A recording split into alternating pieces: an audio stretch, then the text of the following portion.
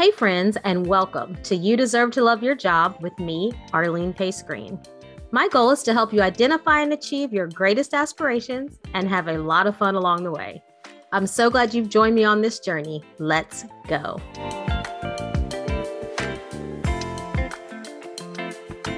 I am so excited to let you know that the You Deserve to Love Your Job book is available. It's in paperback and Kindle. I wrote the book for anyone who is looking for more purpose, more meaning, and more joy in your work and life. Filled with examples, quizzes, and experiences from real people, including me, and the book lays out a roadmap to help you clarify your purpose and create an action plan to achieve it. Go get it. It's available on Amazon. Hey friends, and welcome to today's podcast.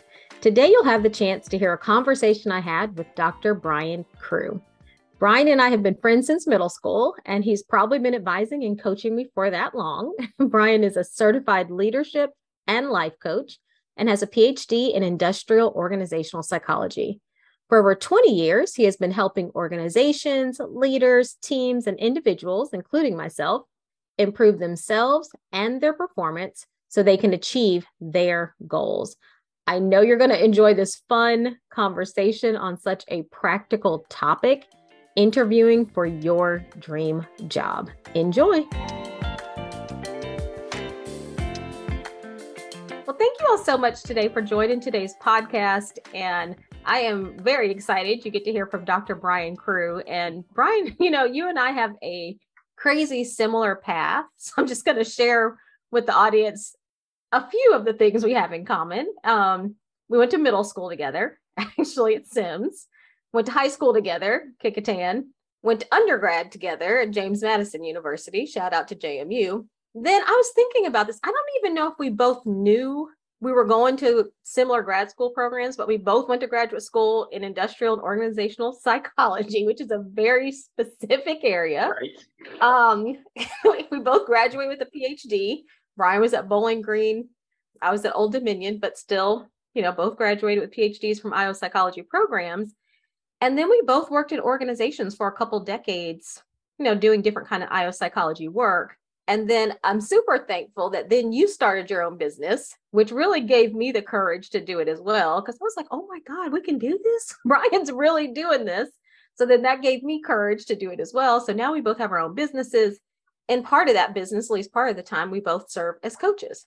So we have been together a very long time, doing a lot of very similar things for a very long time. So I super appreciate you joining today to just share some of your insights and wisdoms around kind of interviewing and landing the dream job. So thank you for joining. I'm actually very happy to be here. And I want to say you also inspired me, or at least gave me the confidence to lead. You said something and I wrote it down in case you forgot it.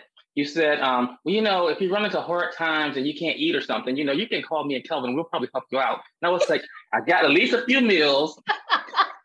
I got you. I got you on some meals. I feel like I can do this. I got you on some meals anytime. Yeah, it's just funny how much similarities we've had in our careers and our career paths. And I know I've told you this before, but just so the audience knows as well, I've always told you that you are the best coach I know. Like Brian is amazing at asking really powerful questions, making you think deeply about what you want and how you get there, has coached me on becoming a coach, because moving from corporate, where I really did more consulting, some coaching, but more consulting, which is kind of telling people what to do, to coaching where you're trying to help them figure out what they want to do, is really different. So just thank you for your courage, your starting the business, your advice, your guidance for me in this business as well.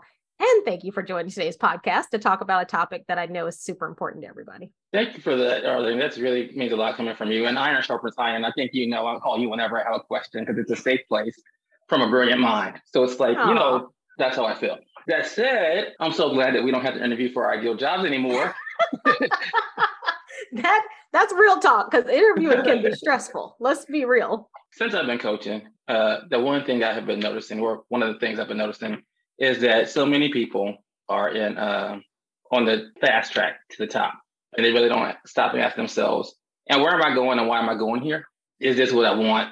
And they don't really figure out whether it's their ideal job, right? They just start moving up.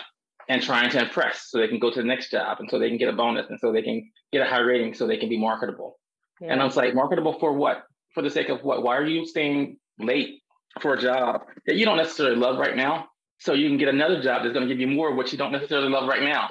Yeah. Mm-hmm. So what if you got a job that you love? What if you got a job that's ideal, of your dream job? And so like, I even think of it this way. So like, if it's a continuum, at one end is the job, the job I dread, and the other one is the job I dream about. Mm-hmm. Are you moving to the higher end of the dream about continuum? And I don't know if like most people are mindful of that. They're chasing dollars, they're chasing prestige, and maybe prestige and dollars are a part of that job. But so many people I meet or I'm coaching, they're like 40, 45, even 35. And they're like, you know what? I hate this job. I feel trapped, and there's so many reasons they feel trapped. I feel like I feel trapped. I got a mortgage now that I can't go down to what I loved 3 jobs ago because now I can't afford my house, or my spouse quit their job now because I make so much money, or I got to pay for so-and-so's college, or my parents are depending on me. And you let them get in these positions around you where you could afford to help them. And you realize, I don't want to afford this anymore. I hate this job. So I really want to empower people to be prepared to get their dream job. And so that's why I wanted to talk about this, because I just think, let's get to you before you're 45 and you're regretting the last 25 years. Right. I mean, I think even the scale you talked about is a really good place to start, which is between dread and dream. Like dread, I literally wake up, and I never had a job that was like that for a long period of time, but I've had it for short periods of time where it's like I wake up and you're thinking, oh my God, like the last thing I want to do is go in here and do this job and see these people. Kind of dread to dream, like figuring out honestly where you are on that spectrum. Yeah. And then I love what you're saying, like, how do I just move towards, my dream job, even if it's not going from A to Z? It's like, how do I just move towards it at least? Because even a step towards it can really change kind of how you live and your absolutely. The way I try to have people think about it is, are the tasks that you do on a daily basis typically things you love to do? Are the people you're going to be working with people that you want to be working with and love to be working with? Does that climate and culture in that organization or that team you'll be working on fit your lifestyle and the way you like to behave and how you like to be? Like some people will say, like, I don't like to be around people. Then probably telework is a better job for you. That's more closer to your dream job. But those are kinds of questions. Does the supervisor leadership style fit your own? The way you like to be led. People think, well, you get stuck with the leader that you want. But the truth is, most people leave their jobs because of what supervisors fit. Do you have a best friend or somebody that you think you could gravitate towards? So the people at that type of job, do they fit you? Because that's the main reason people stay, is because they like, or they have a best friend in the workplace. And that, all this stuff already. But those are things that are the beginning. Do the values of the organization align with your own values? And people forget that one. And rightfully so, because a lot of organizations espouse values and they don't really adhere to them. But you can figure some of this stuff out when you start interviewing, because when you ask about situations that are happening in the organization, you can see which values are reflected. So you don't have to just look at, you can even quiz them and say, like, I noticed things in your value statement. Can you tell me about a time when you saw these values in play in the workplace? So the thing I'm going to be asking people to do today, or when they go out and do their interviews, is to be more assertive. Right now, we're very passive in our interviews. We answer questions and we try to sell ourselves, but we should be information seekers in that interview. We should be selecting organizations. It really helps the organization as well as yourself, right? You need to figure out, is this the job for me? Is this the organization for me? Is this the hiring manager for me? Do I want to work here? Do they deserve me? Is this the best fit? How close is this to my dream job? Is it higher along that continuum than I am in now? Those are the things you want to be asking about, so you can make sure you're moving up that ladder towards the dream job. Not just about the money, because that could be one of your criteria, but not just that, because slightly well-known fact, not at all, is that money doesn't really make us that much happier once we hit a certain mark. And a few years ago, it was like $90,000, but it's really geographically based too. It takes hundreds and hundreds of thousands of dollars to move you up the needle to be happier. So reality is, if you make $100,000 or if you make $50,000 and you go up $5,000, probably not enough to make you substantially happy enough to deal with the bad boss or do the task that you don't really love every day. So ask the questions. And truth is, you got to be bold.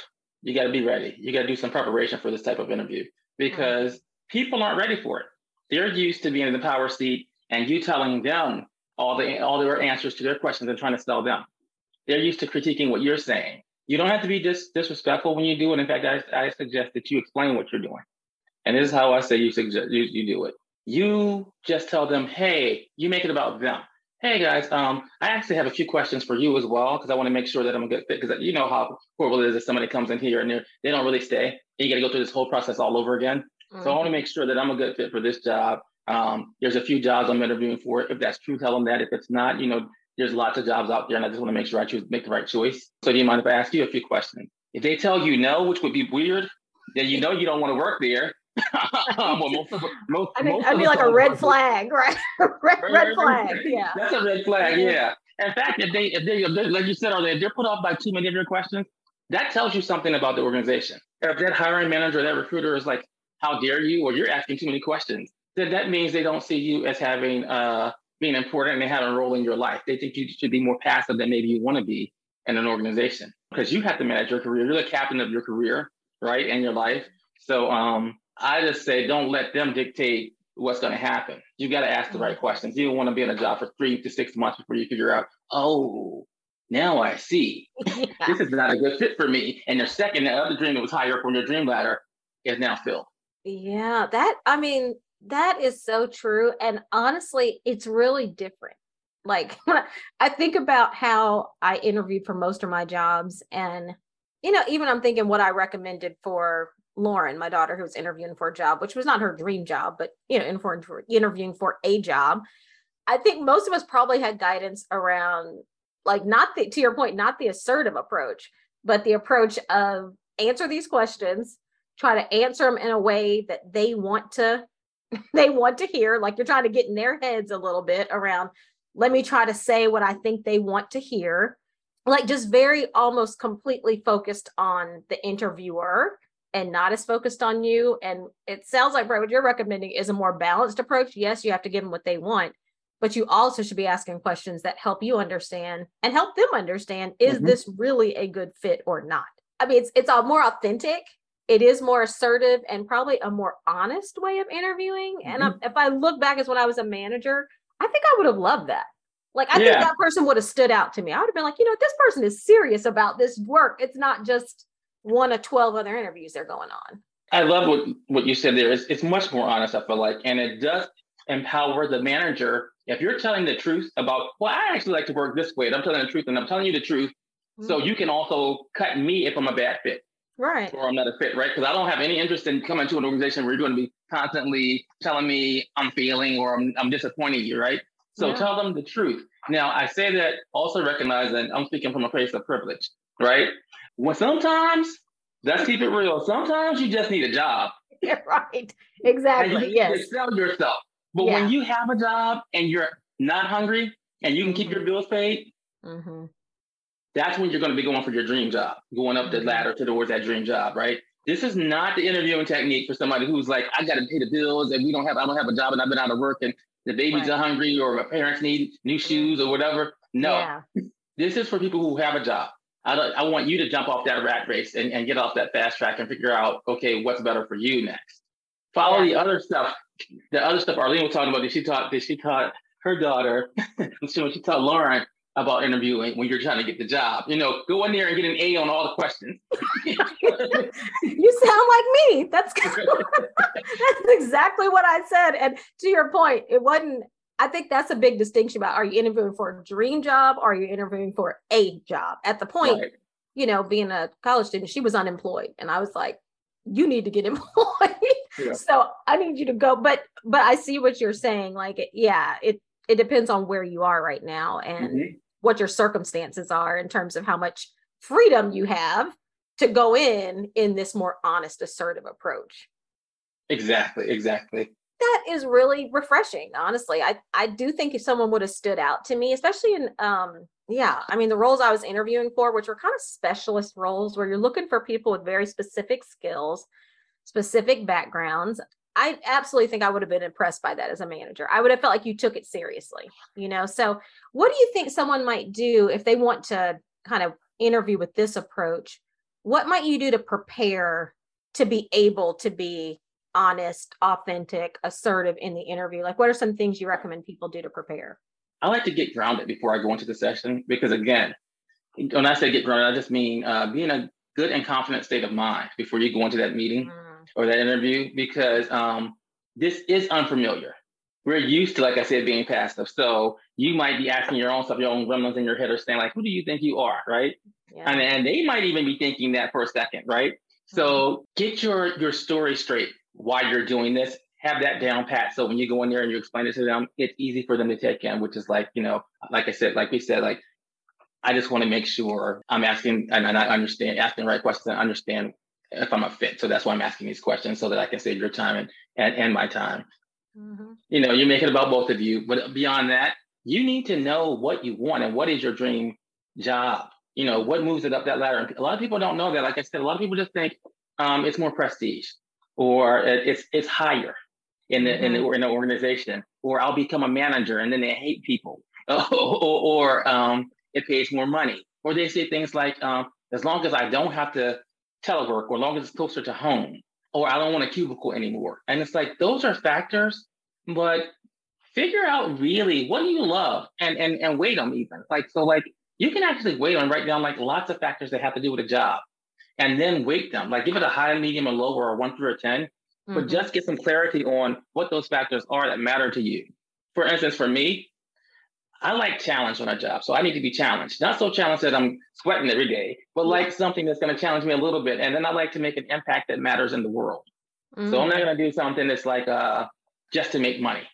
Mhm. It needs to be trying to better the world in some kind of way. It could be government, it could be nonprofit, it can be for profit, like pharmaceutical companies when you're actually trying to make something good for the Mhm. world as opposed to trying to make money. That would excite me. You wouldn't want to know that. So it's like what matters most to you. If you know your purpose, that's great. If you know your values, that's great. Leverage those. Do the organizations that you're applying for or the teams reflect the values that you have so that you know that you're a good fit there. And sometimes people ask, like, how do I know if they reflect those values? You just ask them. Be a little bold. Say, hey, I noticed that the values in your corporation say this. Can you tell me about a time where you've seen those values put in play in the organization? Or you can just give them your own values, especially the ones that matter the most to you, the ones that Mhm. I think back to when you were really frustrated in a job. What value did they violate that made you frustrated and want to quit? And then ask them about that. So, hey, fairness is really important to me. Can you Mhm. tell me about a time where fairness was at issue and you had to make a decision and how you made that decision? Mhm. So give them the situational questions so that they can't just make it up and say, yeah, fairness is important to me too. Right. Make Yeah. sure do the same thing they're doing to you when they give you those situational questions. Make sure you give them a situational question where they can prove to you and you can assess, okay, do I call this fairness? Was this a good decision in my opinion? Would I be okay with this kind of decision? So those are some things to think about ahead of time to get prepared. You just got to Mhm. know yourself. That's the biggest piece. Know yourself. And then I guess the other piece is just getting calm and settled before the meeting. So I like to tell people take a 10-minute walk around a block or something if your block is calm. I know everybody's block is Mhm. not calm. If you have a backyard and that's calm, or you can, I know somebody who sits under their desk and I know somebody else who sits in their closet and they put on their headphones because their kids are running around or their Mhm. or their employees are constantly coming into their office and they get that time and they just listen to a very peaceful piece of music for them or their favorite piece Mhm. of music. Mhm. And then I have another client who plans her vacation for 10 minutes before any meeting that's going to be important. Yeah. And that brings her to a creative and calm place. So I say that to say mindset. You also want to manage your mindset. And then the other thing is to say, okay, so I already have a job. So if this isn't the one isn't the one for me, then I haven't lost anything. Yeah. Going in more of an abundance mindset than just scarcity. Like I need, if you're not in that position of needing it, sometimes you can work that up in your mind, even if you Mm-hmm. don't need it. You can kind of go Yep. in like, I gotta win. I got and that puts you in a different mindset and a different even energy that you take in as opposed to, I really want to see if this is a good fit for both of us. I agree with you. Yep. Yep. I love that scarcity versus the abundance mindset. Yep. That's exactly it. We go in with the scarcity mindset way too much. So to think this is a job opportunity. It's not the end all be all job opportunity, right? Mm-hmm. So that's all I have to say on that question, Arlene. Yeah, that's super helpful. You know what I was thinking too around just knowing what you want. Like, I know one of the things, like you were saying, you like to do work that contributes to the world, like makes the world better.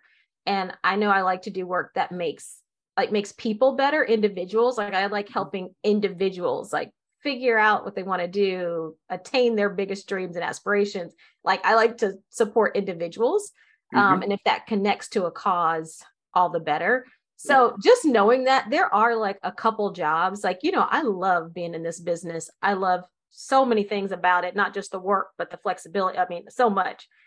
But there's like a couple jobs that I thought, if that came open, that might be so close to what I love to do that I might, like that you might do it. There's like 2 or 3 of those where I'm like, like I always think about like World Vision or someone who's like helping hungry children.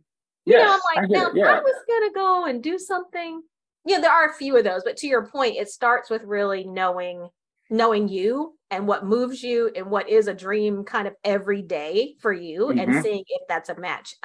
So I could see how that's super important. You have to know what you want or else you won't even know it when you see it, I have to remind myself all the time to be open when people will contact me and they'll say, hey, I thought of this job for you. Yeah. And I'm like, I have my own business. Are you trying to say I'm failing? And I'll get defensive immediately. And then I realize, why don't you look at it? It might be something to you because you would enjoy more than what you're doing now. Yeah. And then I also have adapted the interviewing for your ideal job or your dream job to a little bit of a dream client, dream gig. And at my age, I know how I am now. And 10 years from now, I'll probably be a little different. And my dream job is going to change. And I think that's the other thing people don't think about too. Don't apply for 5 years ago's dream job. When you're 25, you probably have an ideal job. When you're 35, if that job comes open, it might not be the right job for you anymore. Yes. And sometimes it's just like life change. It's like you had a kid, or you had a divorce, and what you want, or just I help the world enough now. I want to work more with individuals, or vice versa. Yeah, I have a lot of colleagues also who don't want to lead anymore, and they were stellar leaders, and they're just like, you know what? After kids and leading people. Not to do the same, but they can be sometimes. They were like, I just want to be an individual contributor for the next 25 years. Yes. I mean, I get that. Like, actually, when I started this business, I thought that was one of the things I was going to love the most. Like, I was like, oh, you know what? You kind of free yourself from some of the, whether it's leading people, staff meetings, like some of the things that go along with being a part of a large team. But I learned pretty soon on, I was like, oh my God, I miss those people. Like, I actually love a team. I love peers. I love people reporting to me. I love reporting to somebody. Like, I actually really miss that. And that took me a while to adjust to. But to your point, you don't want to just like go after the next thing that's on the list because that may or may not be what's important to you. And I think that's really, that could be challenging to navigate even in organizations where people are expecting you to move to the next level, you know what I mean? Yep. So how you navigate that so that maybe you can do what you want in that place, but not be forced into a role you don't want is, can be a little tricky, but yeah. So let me ask you this. So you're in the room, you kind of prepared, you have your questions, you know who you are, you're able to navigate the interview in a way that, like you're saying, both needs are met. I'm able to get my questions answered. I'm able to provide them what they need, which honestly, this is the other thing I was thinking before I go to this next question. I think that's even more important the more senior roles get, because the more senior they get, the more risk it feels like in the role because of maybe the salary or the, scope that person has, scope of responsibility they have in the job. And I remember going on an interview for a job and it was probably too senior for me, honestly. It was probably like a couple levels beyond where I should have been interviewing, but someone had asked me to come in and interview. And that's what they were looking for. Like, they were looking for me to tell them who I was, what I was looking for, and how I would bring that to bear for their organization. And they were looking for me to be assertive. And I really went in looking to answer questions. So I remember the first question that Jill would ask me in the interview was like, oh, I looked over my resume. I knew my background. I knew what my experience is. Mm-hmm. And the first thing he says, I don't want to talk about anything on your resume.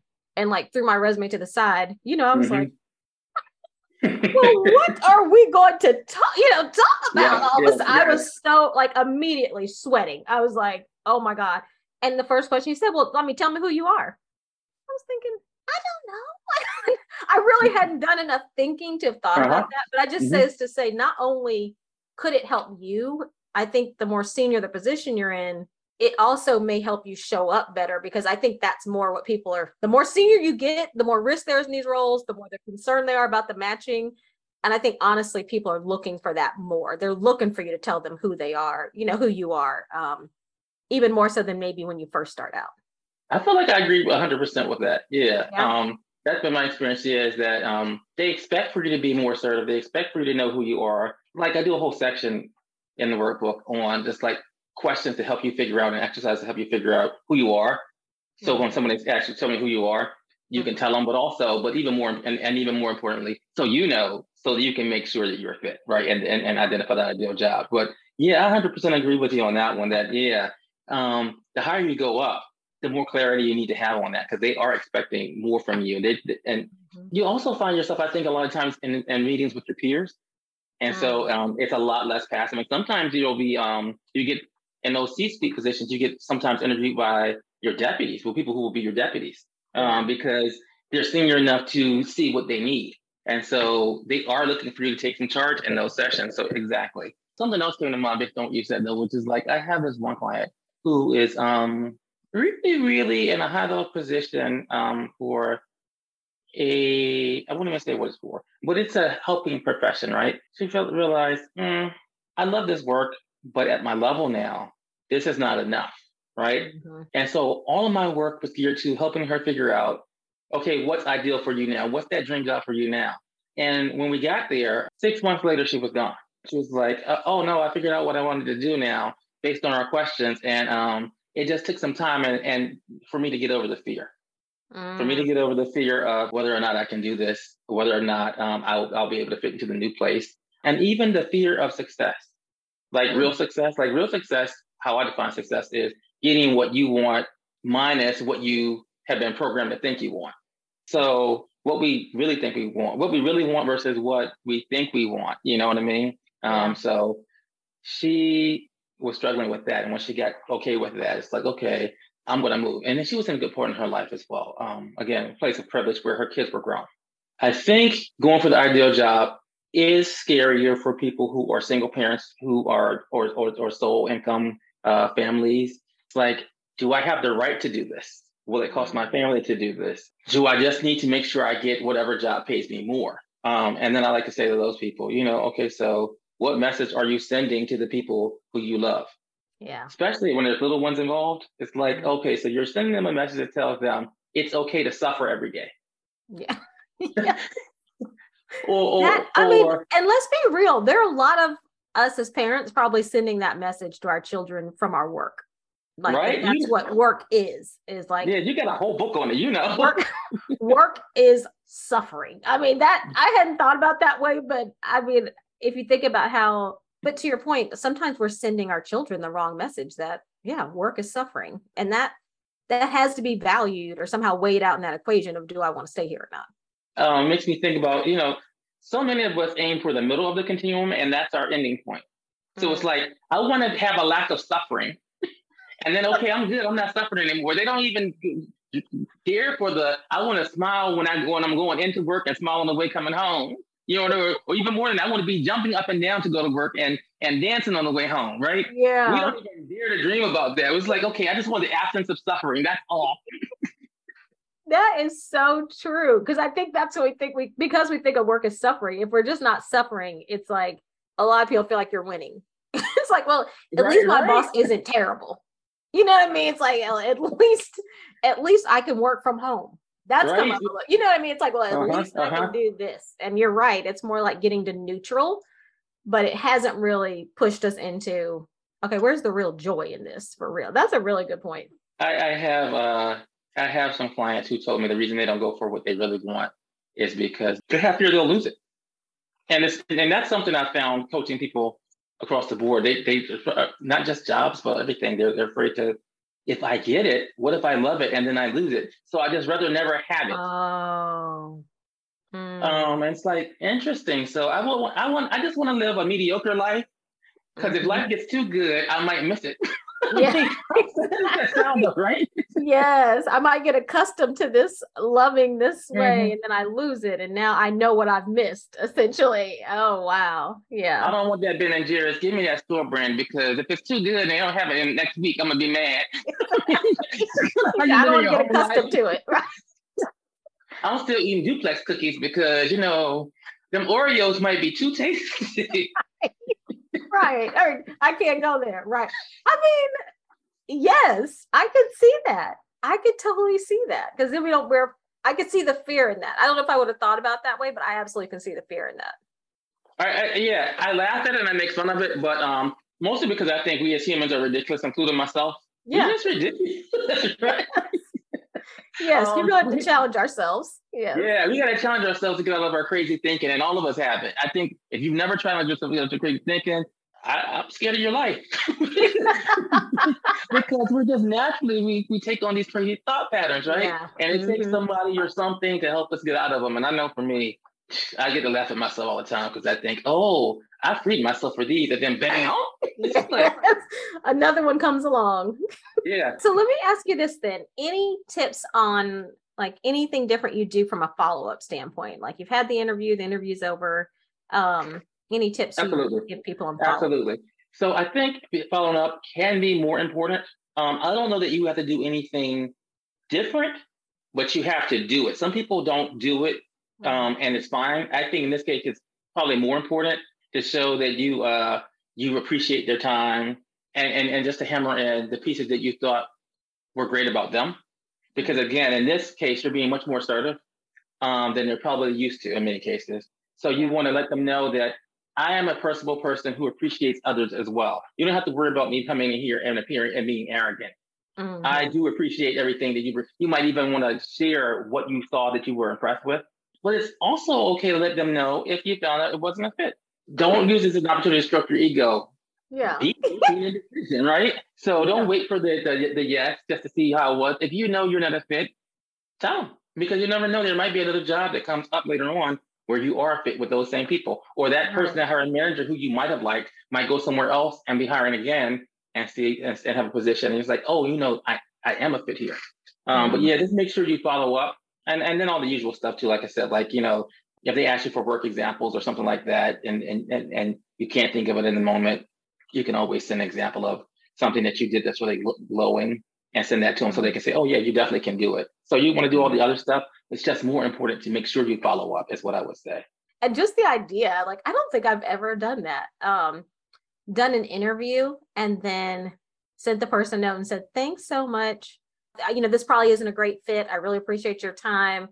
Because I think I've always been in the mode of like, let me get the offer. Like, just get the offer and then I'll decide. But you're right. Sometimes you walk out of interviews and you're like, we're not a match, for whatever reason, the work or the culture or whatever it might be. So that's really interesting. That's also very kind of empowering. It's like, we're both figuring things out. So if I figure out it's not a fit as a candidate, either one of us can figure out it's not a good fit. So, I love that.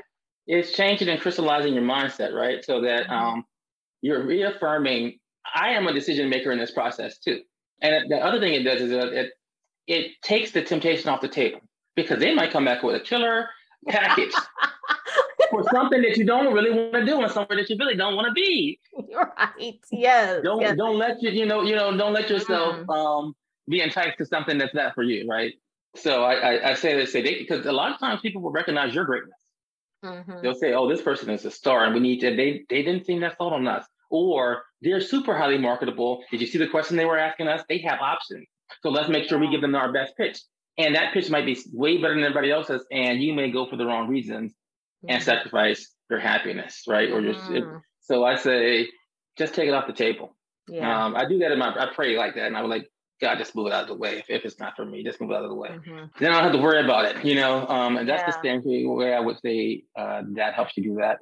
So then let me ask you, any final thoughts before we go? I knew I like to do a lightning round so I can just, so the audience can learn more about you, but, and I'll probably learn something too, but any final thoughts for people to consider as they're thinking about interviewing for, their dream job? Yeah. So I guess there's a few. So I would say, identify your dream job and the facets that make it up. Assess where you are now and whether it's a fit. Figure out why you're there.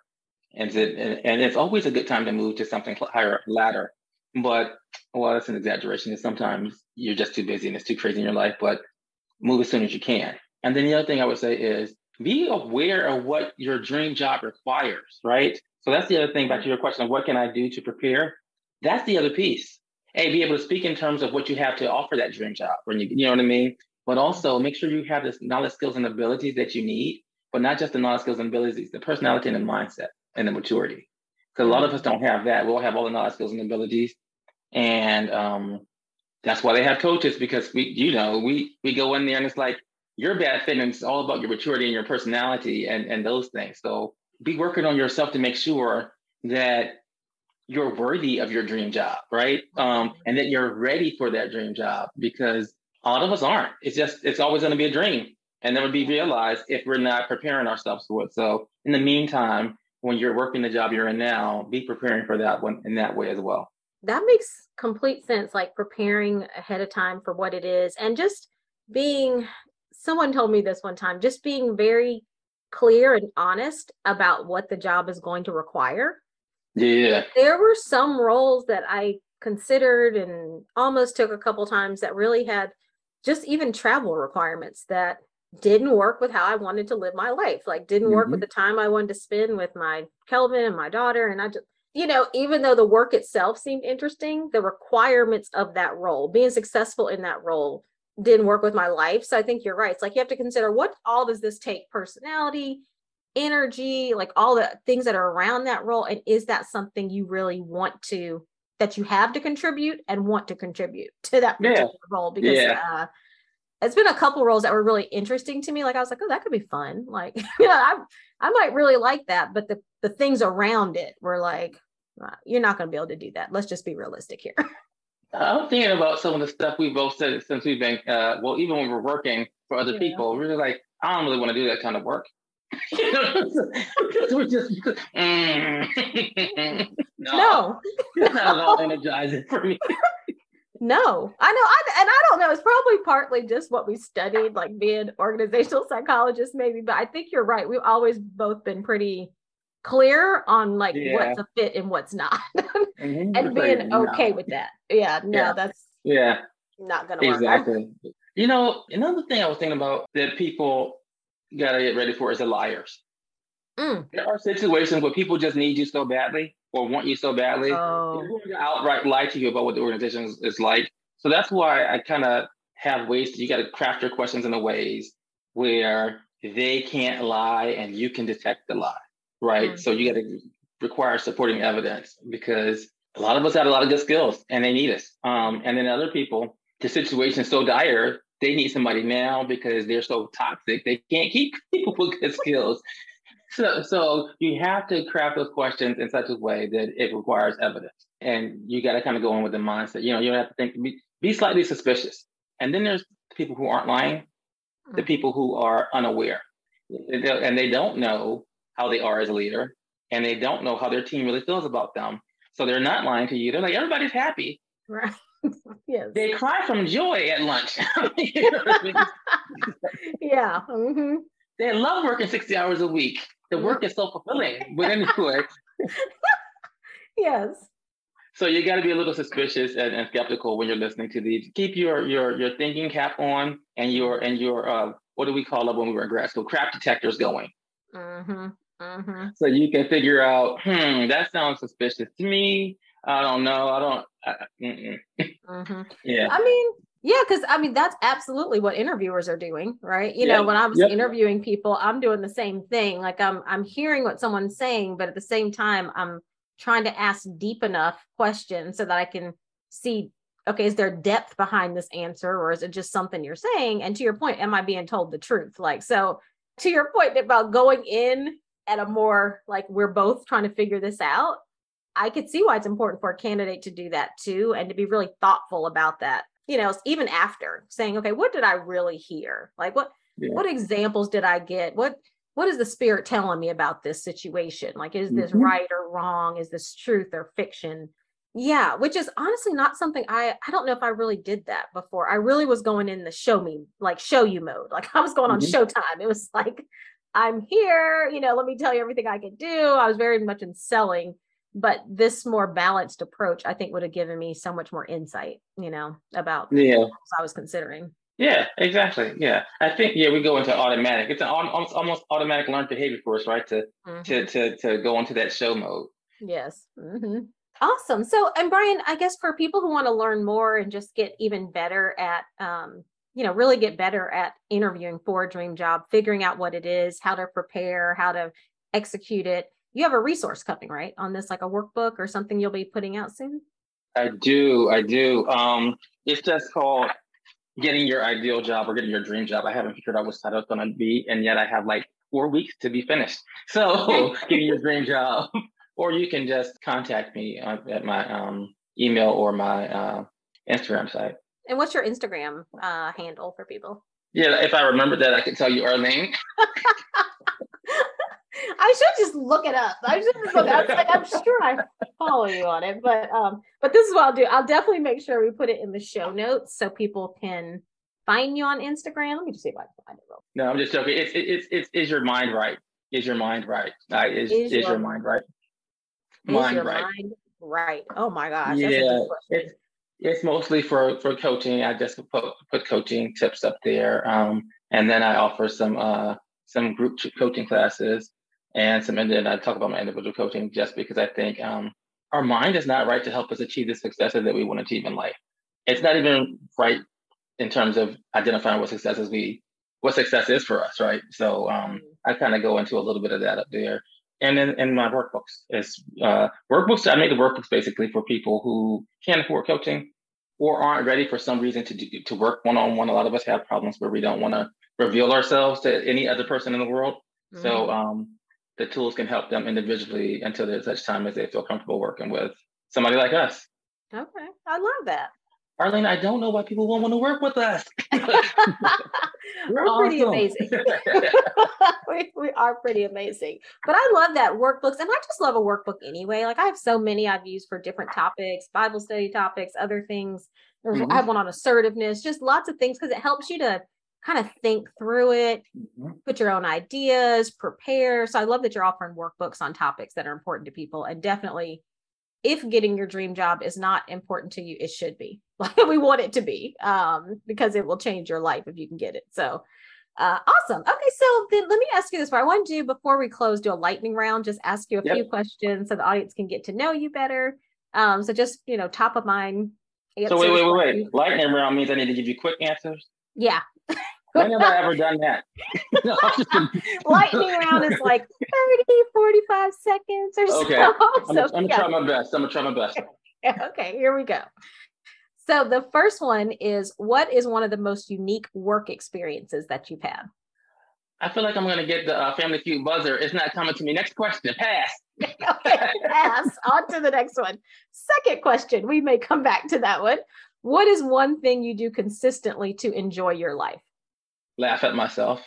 I laugh in general, but laughing at myself is probably the most important one for me, because it just keeps me in a learner's mindset, and it keeps me to not taking myself too seriously. Remember, I said, like, I think everybody's like, all humans are ridiculous. I particularly enjoy my ridiculousness, and then I don't get stuck in my failures too often. It's just like, hey, I'm so silly, and I just laugh at myself.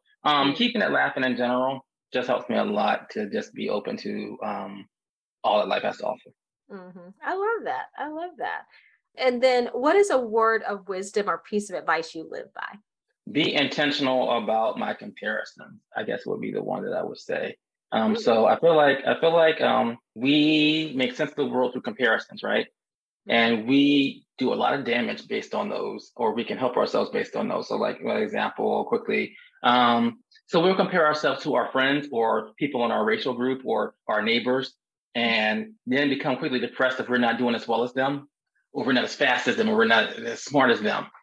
I like to be intentional about it. So am I comparing myself against people who started the race ahead of me? Am I comparing myself against people who don't even want the same things that I want?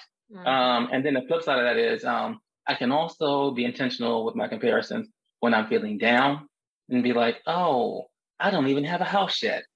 Or I'm not married yet, or I'm fatter than I want to be. And then I'll compare intentionally with people, the rest of the world who some people don't have houses. Some people, have a house, but it's falling down. Some people just lost their home. Some people are 1,200 pounds and have TV shows about it. You know what I mean? So it's like a lot of stuff going on that you can be intentional with your comparisons. I just think comparisons are the way we make a lot of sense of the world, and it affects our mood. So I try to be very intentional when I'm doing it and catch myself when I'm doing it and make sure that I'm doing it in a way that benefits my mindset. That makes sense. That's kind of is your mind right? That's pretty much. What are you thinking about? Like literally, what are you? What I do, what are you like thinking about? What you are thinking about, because it does drive so much of our choices and our emotions. And that's really interesting, because I think we do compare a lot. Just as human beings, we compare a lot. So how can I be more intentional about doing it in a way that benefits my mindset? I love that. I never thought about that. I love that. I told you you're an amazing coach. I knew that already. Coaching. I love it. So thank you, Brian, so much for joining. Thank you all for joining the podcast. You can find me. I'd love to hear from you. You can find me on Instagram at Arlene_Pace_Green. And until next time, be well.